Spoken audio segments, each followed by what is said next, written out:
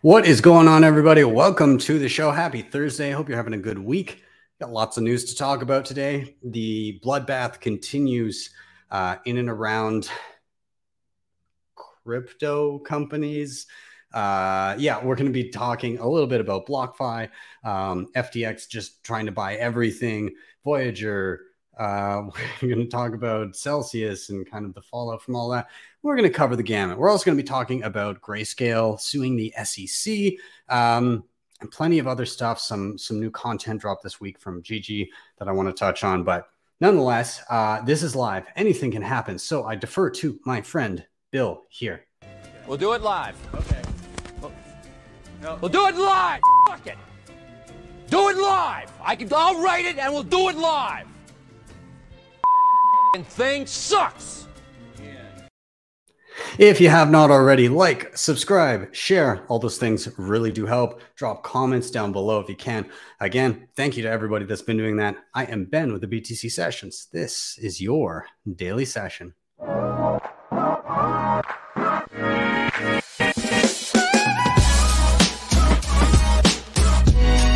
Hodl the Bitcoin.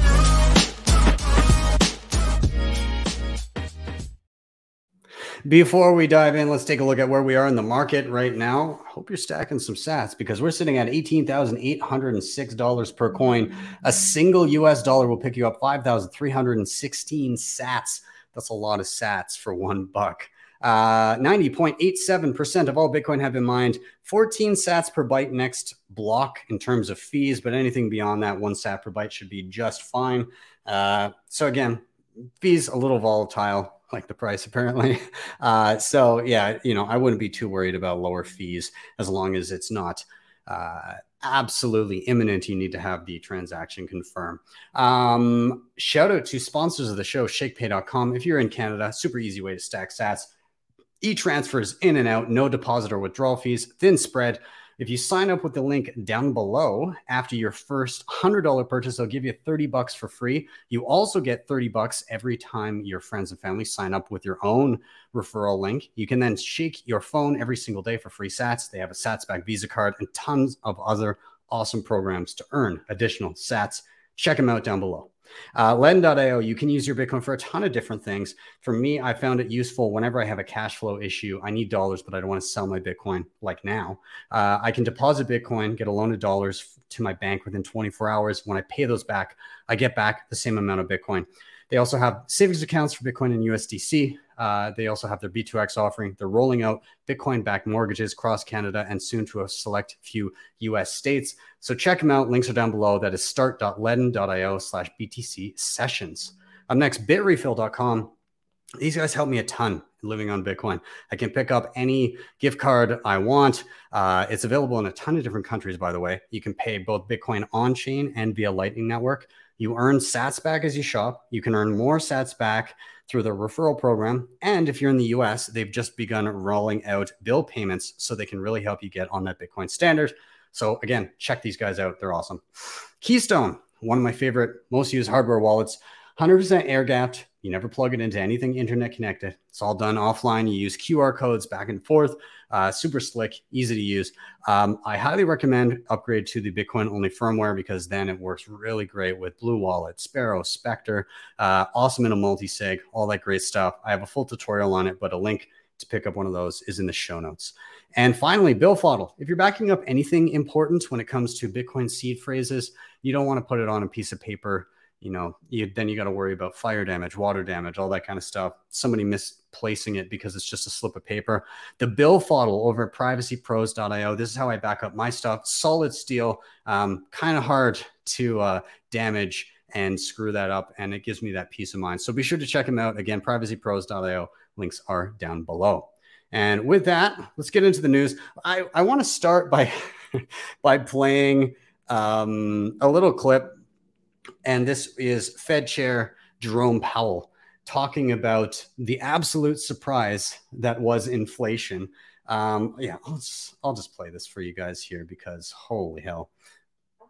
One way to say it would be I think we now understand better how little we understand about inflation. Honestly, this was unpredicted. I was looking at our at the time of our June meeting 1 year ago, of the 35 people who filed with this survey of professional forecasters, 34 of them had inflation below 4% for last year. And of course, it was way above 4%. So really everyone had the same model, which was the Phillips curve model, and it just was not capable of producing high inflation. But what it was missing was something that's completely missing in the data for 40 years, which is basically a collapse of the supply side. You know, the U.S. economy is famously adaptable. You know, it has the minimum of structural rigidities, all that kind of thing. And yet here they are. So what you have. Insane that people in charge of kind of analyzing and predicting and figuring out how the economy is going to work neglected to incorporate supply into something that basically is dictated by supply and demand. That's 50% of the equation. But nonetheless, obviously, totally blindsided by inflation, the people that run our money. Meanwhile, Bitcoin Twitter screaming from the rooftops at the time of, early 2020 when they started printing, screaming well before that, pointing to issues in the overnight repo markets as things were starting to implode well before shutdowns and lockdowns and all that stuff. So, I would take a look at the receipts and maybe get your signal there first and then continue to do your own research from there.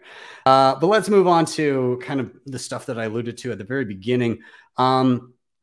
Now, I want to touch on BlockFi because there's been some rumblings of shit going down with BlockFi about them having exposure to a number of firms that were basically like running full-on Ponzi schemes and issues in the back end of BlockFi. Now, there was this article that came out from CNBC earlier, as well as a number of other sources. I'll read this first, but then I want to then read a tweet from Zach at BlockFi, because this may not be verbatim exactly what's going on. Either way, it still sounds bad. But nonetheless, FTX is close to finalizing a term sheet to buy BlockFi, and a deal is expected to be signed by the end of this week. It comes as after FTX provided a $250 million emergency line of credit to BlockFi. The price tag is 99% below BlockFi's last valuation, leaving equity investors in BlockFi wiped out and writing off the value of their losses. So, yeah, basically they're saying that they would pay $25 million to purchase BlockFi. The largest valuation that they ever got for the entire company was $4.8 billion. The last valuation that they got, and it dropped before. At one point it was $3 billion. Then they were trying to raise money when they were valued at $1 billion, and now nobody was buying. And now we see this rumor.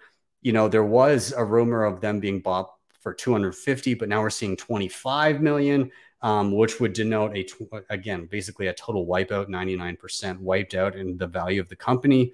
However, just to kind of show that, and who knows how much of this you can believe coming from somebody that's very interested in it not being sold for 25 million. But Zach Prince tweeted out, lots of market rumors out there. I can 100% confirm that we aren't being sold for $25 million. I encourage everyone to trust only details that you hear direct from BlockFi. We will share more with you as soon as we can. And then he said, if you're curious to learn more, check out this podcast. If you haven't yet, I discuss multiple topics related to the current market activity. So again, I don't know how much you can trust anything direct from Zach Prince as much as he's saying only trust stuff coming from BlockFi. I mean, if people would have only trusted stuff coming from BlockFi, everything would have been hunky-dory until recently. So I would take just about everything out there with a grain of salt right now. Nonetheless, it does not seem good, and I would tread carefully there. It is not a rocket ship, and I would not hop on board. Let's move on. FTX passes on a deal to purchase Celsius, reportedly due to deficient balance sheet. So FTX has been shopping around, seeing if they can get some sweet deals in the midst of all this chaos, it would seem. So they passed on a deal to purchase the beleaguered crypto lender Celsius after examining the poor state of its finances. FTX had talks with Celsius over an acquisition, but walked away on account of a $2 billion hole in the lender's balance sheet, according to the report, which cited two people with knowledge of the matter.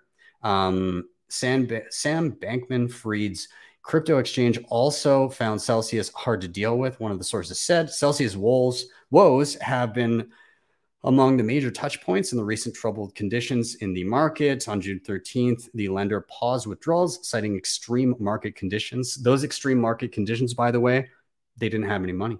The lender's CEL token, whatever CEL token, is down 13% on the day. This is dated, by the way. This is like from 8/23. I have no idea what the price, nor do I care, of CEL token is right now.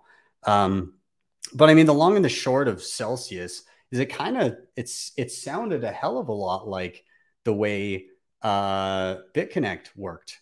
Was they basically had a token and you could buy the token and then you could lend the token and then somebody would use the token to generate yield, which you would get a piece of. That's how BitConnect worked. You had to buy their token with Bitcoin. You would then have their token. You could then lock up their token or lend their token and earn interest. And I'm not sure how it works with Celsius, but you would earn interest in BitConnect in their token, which you could then trade for Bitcoin if you saw fit. But it turned out that it was just a giant Ponzi scheme. Similar here, I don't know. But yeah, the long and the short of it is, I mean, Celsius seems pretty fucked at this point. I mean, a $2 billion hole in their balance sheet, not good. And let's keep going here.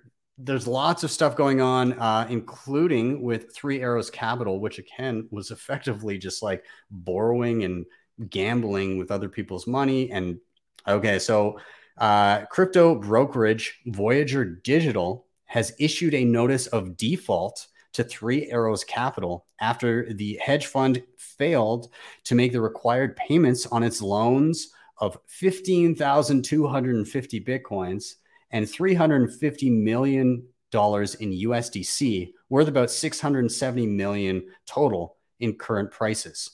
Voyager also announced it has drawn down $75 million of the emergency $200 million cash and USDC credit approved by Alameda Ventures. That facility also included a revolver of 15,000 Bitcoin. As of Monday morning, the company has $137 million of cash and crypto assets on hand. The exchange has also retained investment banker Moelis & Co. as a financial advisor. Voyager's shares plunged more than 60% last week after it disclosed it had exposures to 3AC, which had previously said that it suffered heavy losses from the sharp downturn in the crypto market. Yeah, not good. Again, this contagion just keeps on wiping more people out. We'll see how far it goes. Let's move on a little bit, though.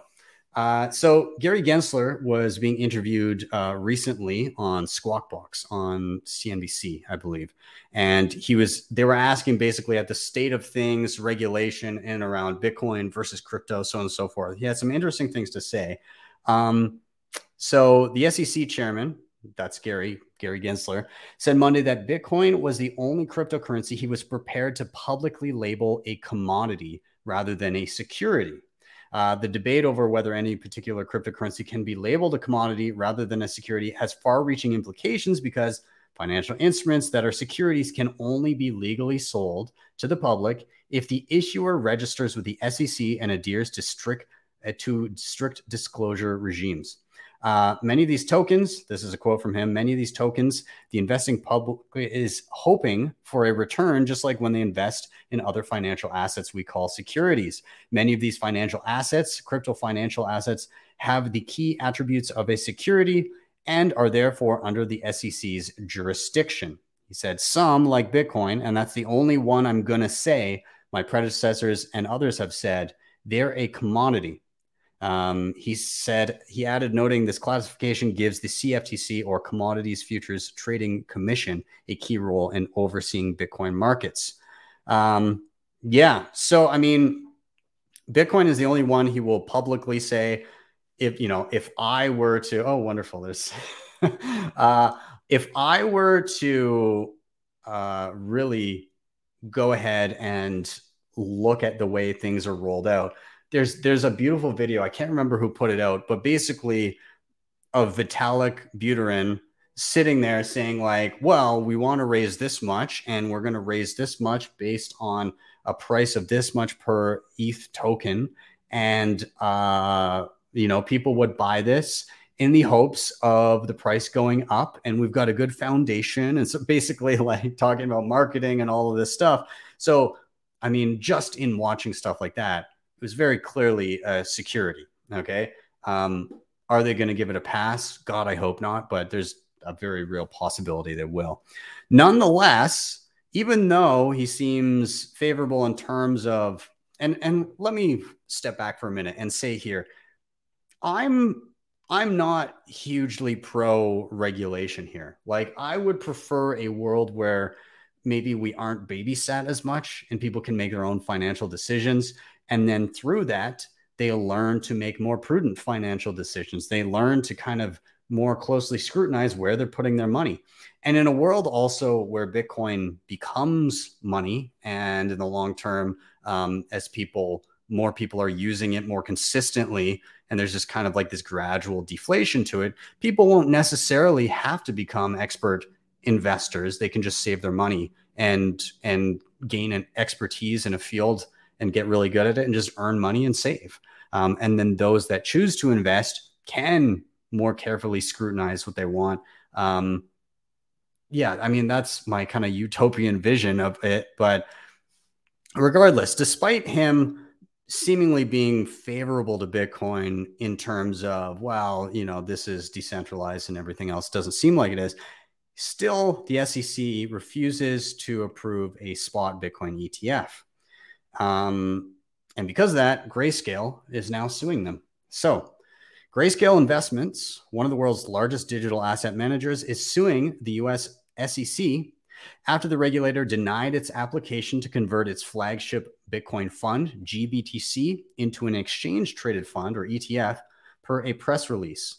Quote, as Grayscale and the team at Davis Polk and Wardle have outlined, the SEC is failing to apply consistent treatment to similar investment vehicles and is therefore acting arbitrarily and capriciously in violation of the Administrative Procedure Act and Securities Exchange Act of 1934.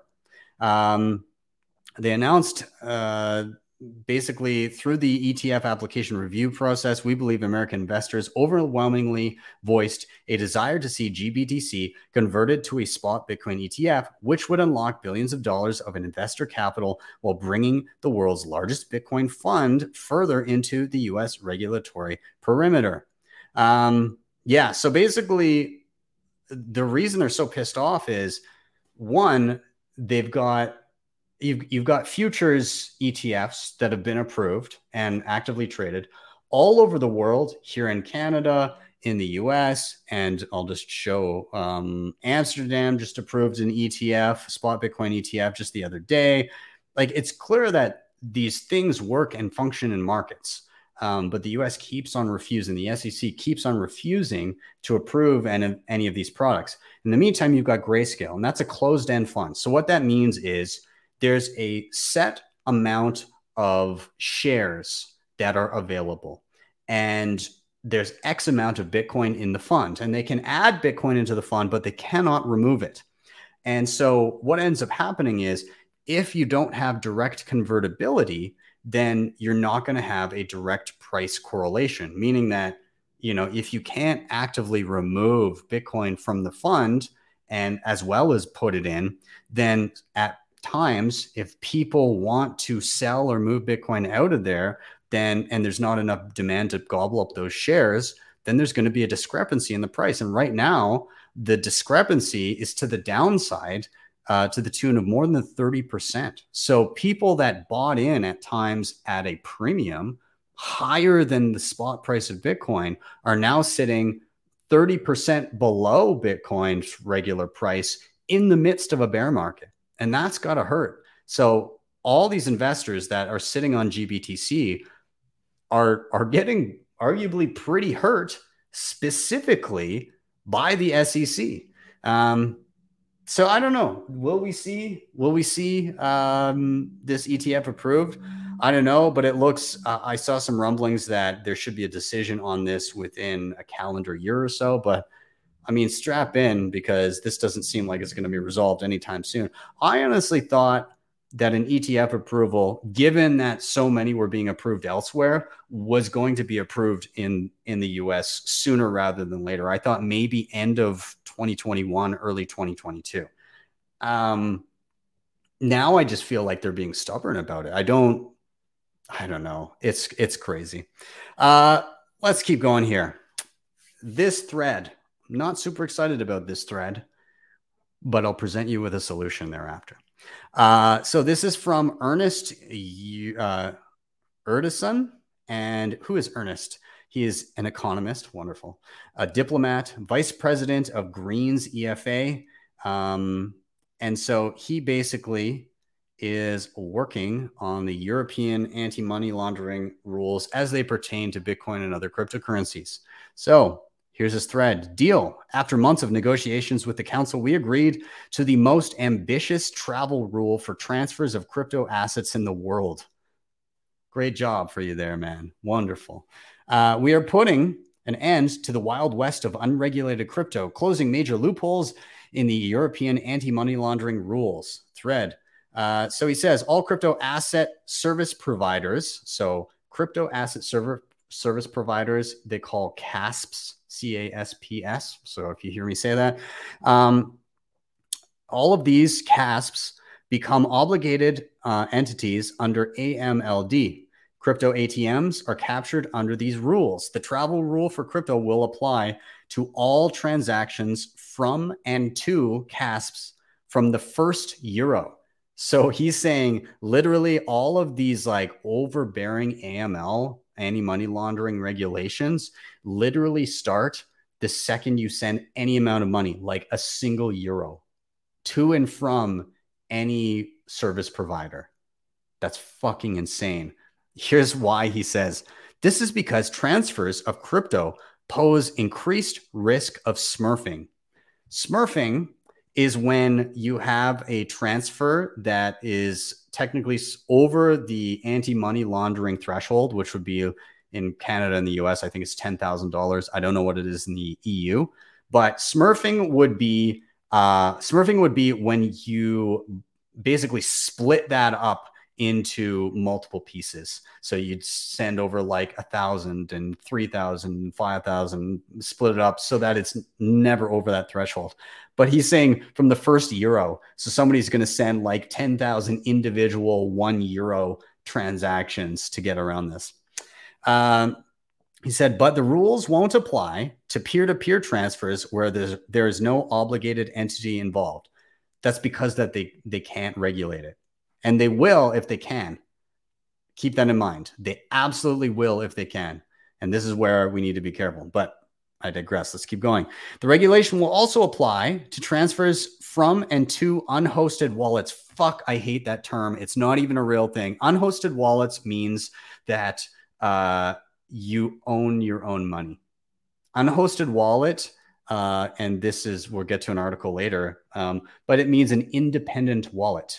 There's independent wallets and there's permissioned wallets or permissioned accounts where somebody else is holding your money for you. An unhosted wallet does not exist because somebody has the wallet. You either have the wallet or somebody else has the wallet. There is no such thing as an unhosted wallet. There's an IOU. Okay. CASPs will be required to collect information and apply enhanced due diligence measures with respect to all transfers involving independent wallets on a risk basis. Verification of the identity of the beneficial owner of the independent wallet will be mandatory for large transfers above €1,000. Is that what passes as large transfers nowadays? large is 1,000 euros. I don't know if you've been paying attention to the purchasing power of 1,000 euros, but it's becoming sweet fuck all. And this is where they get you because the thresholds stay the same or get lower. And the value of what you can actually purchase with that amount of money is less and less and less. And pretty soon you're barely able to buy anything and they've got their fucking nose in everything. Above 1,000 euros in case the transfer is made to or from the wallet belonging to the CASP-owned client. By 18 months after entry into application, the Commission will assess the need to review deregulation to add measures to mitigate the risk of independent wallets. CASPs will be required to adopt internal policies, procedures, and controls to ensure compliance with targeted financial sanctions. This is very relevant as, of course, they're going to throw Russia in here, as Russian oligarchs use crypto to circumvent EU and international sanctions. Dude, literally fucking anybody can use this. Some dude on a yacht, doesn't matter. And by clamping down on this, you're also clamping down on individuals fundraising for literally any protest anywhere. So fuck you. New risk mitigation measures will be in place. CASPs will be required to perform enhanced due diligence before establishing a business relationship with CASPs operating in third countries. So business to business. Specific enhanced due diligence will apply to unregistered and unlicensed entities. Robust safeguards for data protection. Information will only be available to CASPs executing the transfers and competent authorities. CASPs will have to ensure and to handle and store the information securely in full respect of GDPR requirements. So they're talking about data collection and how it's going to be their responsibility as individual entities to store all of your data securely. Yeah, we've had a great fucking record with that. And I'm talking with like legacy financial systems. How often does everybody's bank account information, SIN numbers, all of that stuff get hacked on the regular? And people get identity theft and all of this. Imagine the fallout of individuals. And let's just rainbow in your head. Let's just picture this hilarious utopia that they're picturing, and then all of a sudden all of the politicians that pass this, all of their private information gets hacked, and all of a sudden everybody can track every single one of their wallets and every single transaction from here on in. So yeah, let's keep going here. A list of CASP providing services abusively in the EU will be introduced in the context of the MiCA regulation. Intermediary CASP can perform transfer on behalf of another CASP will be included in the scope and will have to collect and transmit the information on the initial originator and beneficiary along the chain. Travel rule will come into application when the MiCA regulation will apply 18 months after the entry into force. This is in any case much earlier entry into the application than originally foreseen, as the file has been fast-tracked regarding the rest of the AML package. So here's the deal. All of this is super shitty for privacy. And basically, if you're in the EU and you're dealing with any company that has any sort of ability to transfer or custody funds for you, you're going to be captured in this. Unless you entirely opt out of that system. And what I mean is you don't use anything that requires KYC.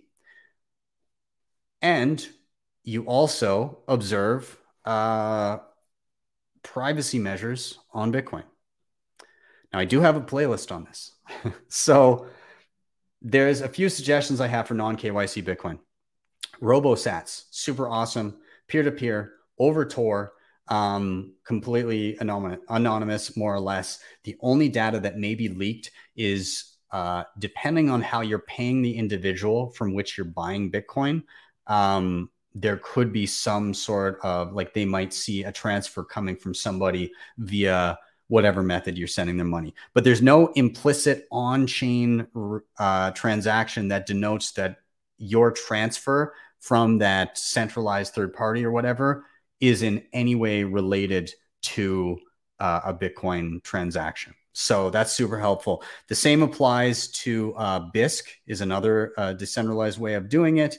HODL, you do have an account, but that can just be a dummy account with an email address. But again, just keep in mind that there is some record of transactions held there, and there's chat logs and stuff like that. So you just got to be careful. But nonetheless, RoboSats, Bisq, and HODL, peer-to-peer non-KYC methods of transacting into and out of Bitcoin. You can also, one of the sponsors of the show, Bitrefill, you can use people like them. You can use the Bitcoin company to get, those are both places where you can grab gift cards and stuff like that. And coin cards is another great one. So there's a bunch of places that you can use. Now, in terms of other privacy, if you want to ensure and you want to break the links between you and your coins, I would recommend checking out Samurai Wallet or downloading Sparrow Wallet for desktop. Both of them use Whirlpool, and you can basically use CoinJoin to break the links between potentially somebody knowing that some coins are yours to not being able to decisively and deterministically track the coins that you own. I've also got videos on Ronin Dojo, so running your own backend for that, so you're not leaking like network data. Beyond that, Paynims is very useful. You can have a public ID that does not show on-chain addresses. So you can have that between you and another individual, and they'll be able to generate addresses for you without having you send them over individually. And then there's no kind of trace of that. There's still obviously on-chain transactions happening, but there's no like public trail of, oh, this person tweeted out or sent a DM with a particular address. So that's the benefit of Paynims. And then Mercury Wallet is an interesting one. It uses state chains so that you actually swap individual UTXOs with other users with no on-chain implication that there's been a transfer of funds whatsoever. It's literally like, if you know what an open dime is, it's like me having an open dime and you having an open dime, and then us trading them for the same value and then walking away. Nothing has happened on the Bitcoin blockchain, but we now own different Bitcoin. That's effectively what Mercury does in a on-chain way. So it's really, really cool.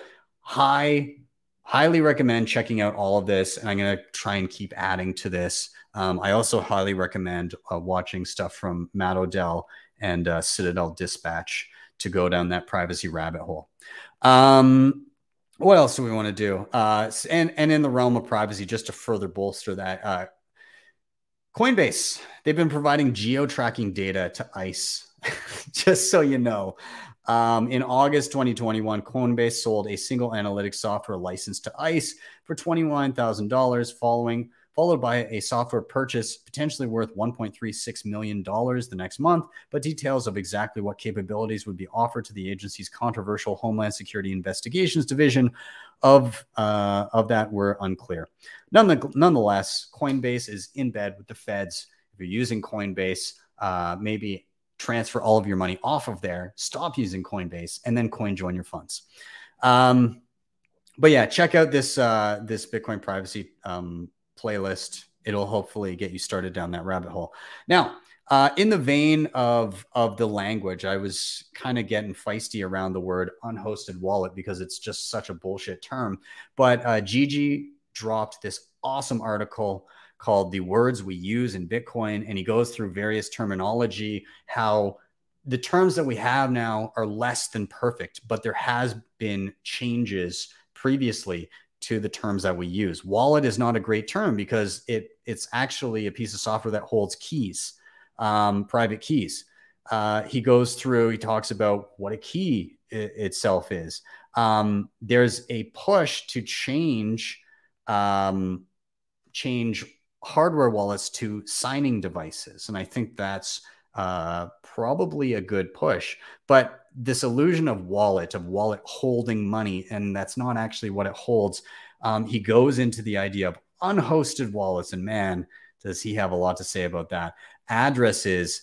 And again, it's just a good kind of analytical look at a lot of the terminology that we use and how it can be used for good or bad, and how we need to start shifting language so that it can be capitalized on by people like this shitbag that are passing regulations that don't make any fucking sense and basically trying to make this draconian dragnet for every single person that just wants to hold their own money.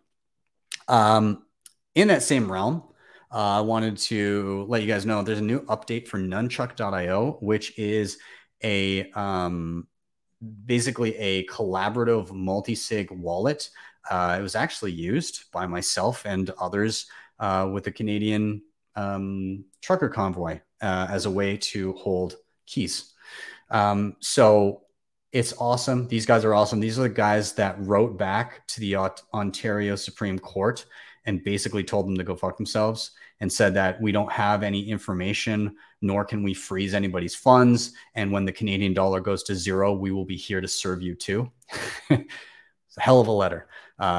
Anyways, they just released a major update with major privacy improvements. Highly recommend you check them out. I do have a tutorial on them, but pretty good thread on what they've done here. Kudos to the Nunchuck guys. Keep on building. I love to see the innovation that comes out of the bear markets, because nobody's gonna think, and this is what I love about the bear markets too. Think of how freaked out everybody is about privacy right now, myself included. But you got to think back. In 2017, all of the stuff around scaling was reaching a fever pitch. Like, holy shit, how are we going to scale Bitcoin? Everything. And the big narrative was, oh, we got to make 1 million shit coins. We got to fork Bitcoin. We got to change it.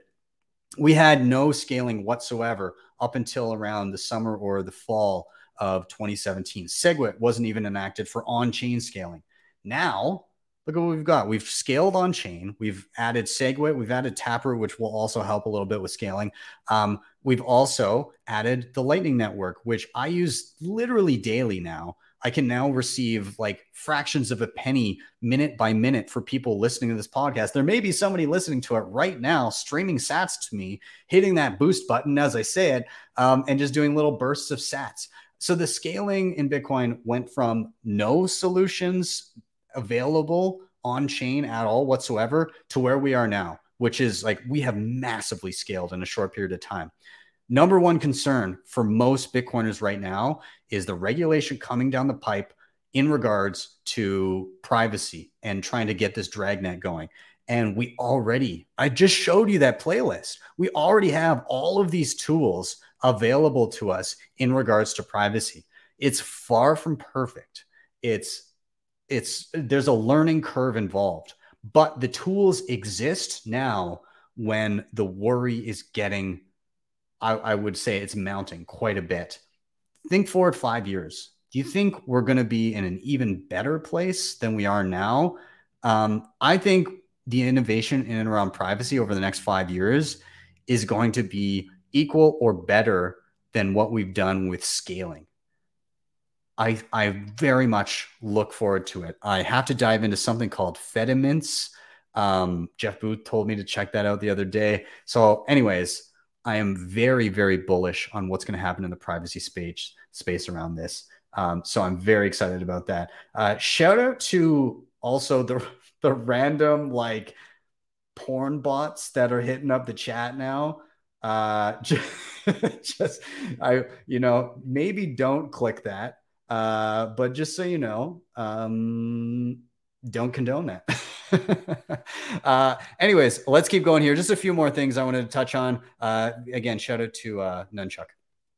Tomorrow is Canada Day. And first of all, I want to wish a very happy Canada Day to a number of gentlemen that are very near and dear to me. I don't see and talk to them nearly enough, but happy Canada Day from the bottom of my heart to Greg Foss, Jeff Booth, BJ Dichter, and Nick, aka Nobody Caribou. Gentlemen, I'm sorry I don't get to talk to you all the time, but I think you guys are all incredible. I think everything that you do is important, and I'm glad to have been able to stand alongside you, at least in part, through the beginning of this year. And so for Canada Day, Peter Chawanga over at Bitcoin Magazine, he wrote an article. And actually, you know what? I'm going off screen for a second because I got to grab a copy. I'm still here. Hopefully you can still hear me. Hold on. I can't not show this. I'm super excited about this. And let me just kill the screen for a second here. Somebody showed me the cover of this when I was in Norway for the Oslo Freedom Forum. And I teared up. I genuinely almost had a good cry. And I'm tearing up a little bit right now because this means a lot to me. The beginning of the year was pretty rough. And I was very shaken by what happened here in Canada.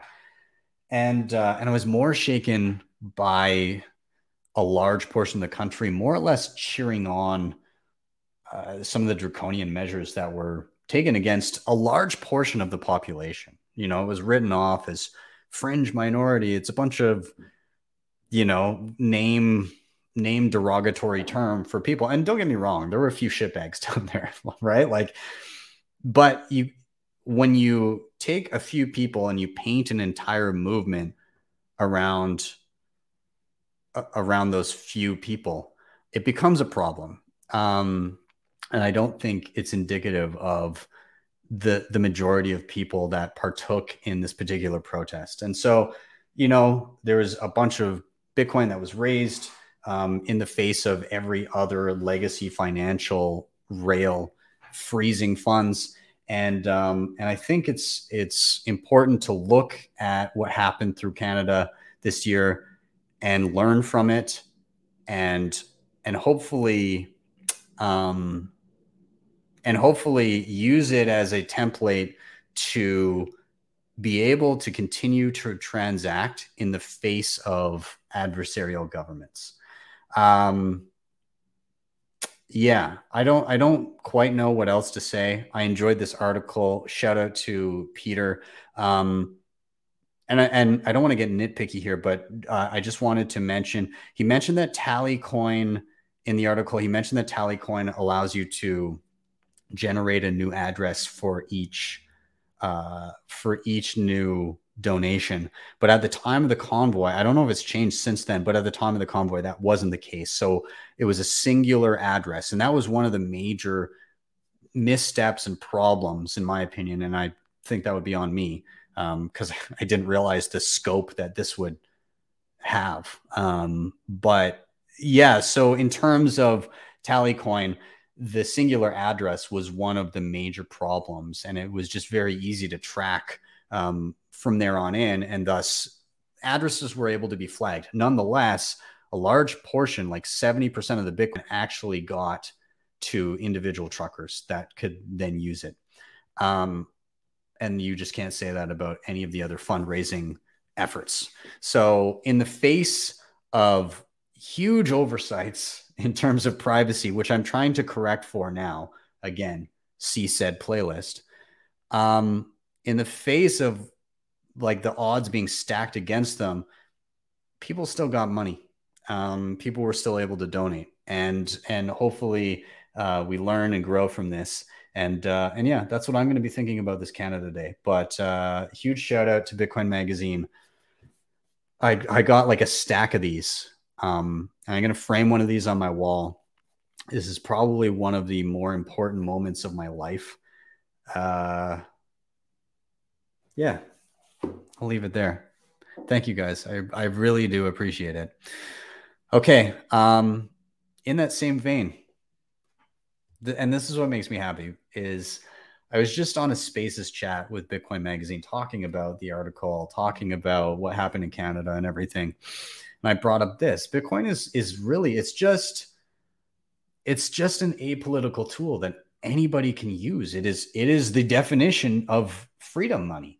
Anybody can utilize freedom money. That's what it's for. It's for enemies. It's for people you don't like, and it's for you. And every person that doesn't like it, that uses it, makes it stronger for you to use as well. And this is the world that we now live in. And I had this conversation with Jeff Booth and a girl named Luda that I met in Oslo for the Oslo Freedom Forum with the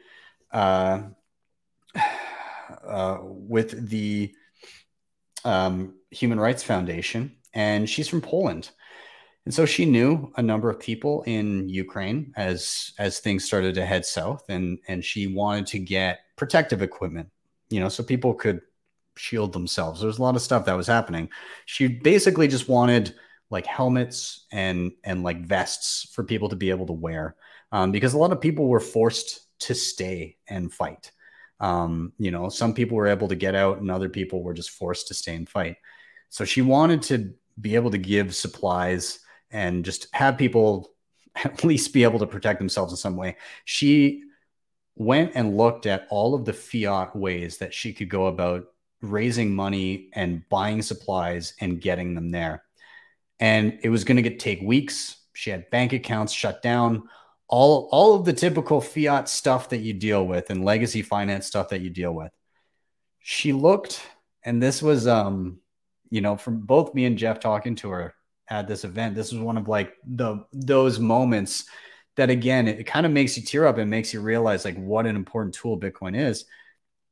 She looked at the Canadian trucker protests and she said, this worked there. This can work here. So she raised money. She got just like all of this protective equipment, and she got into Ukraine on fucking day 2.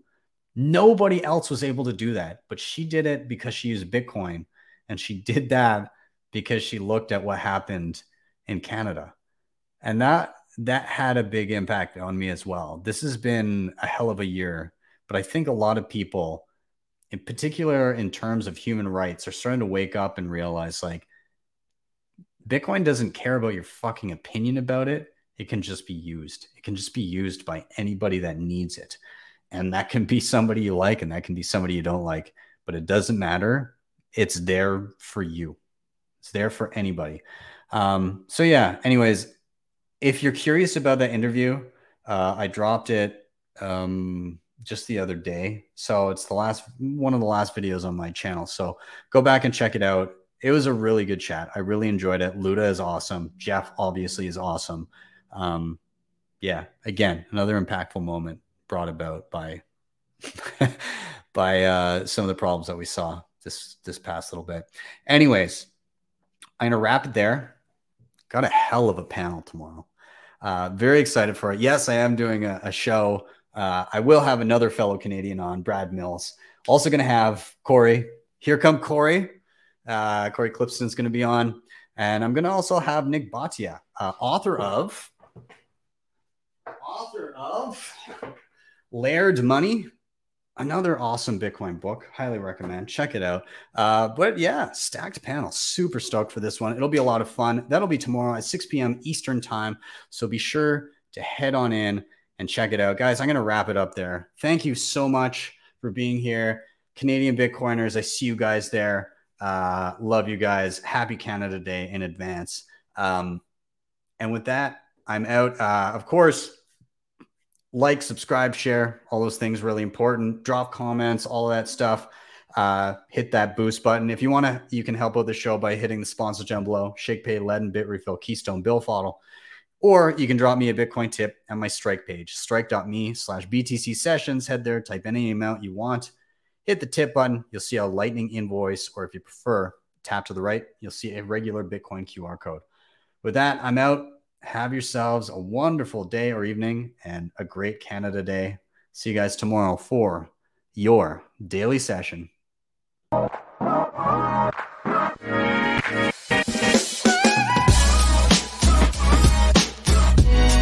Hodl the Bitcoin.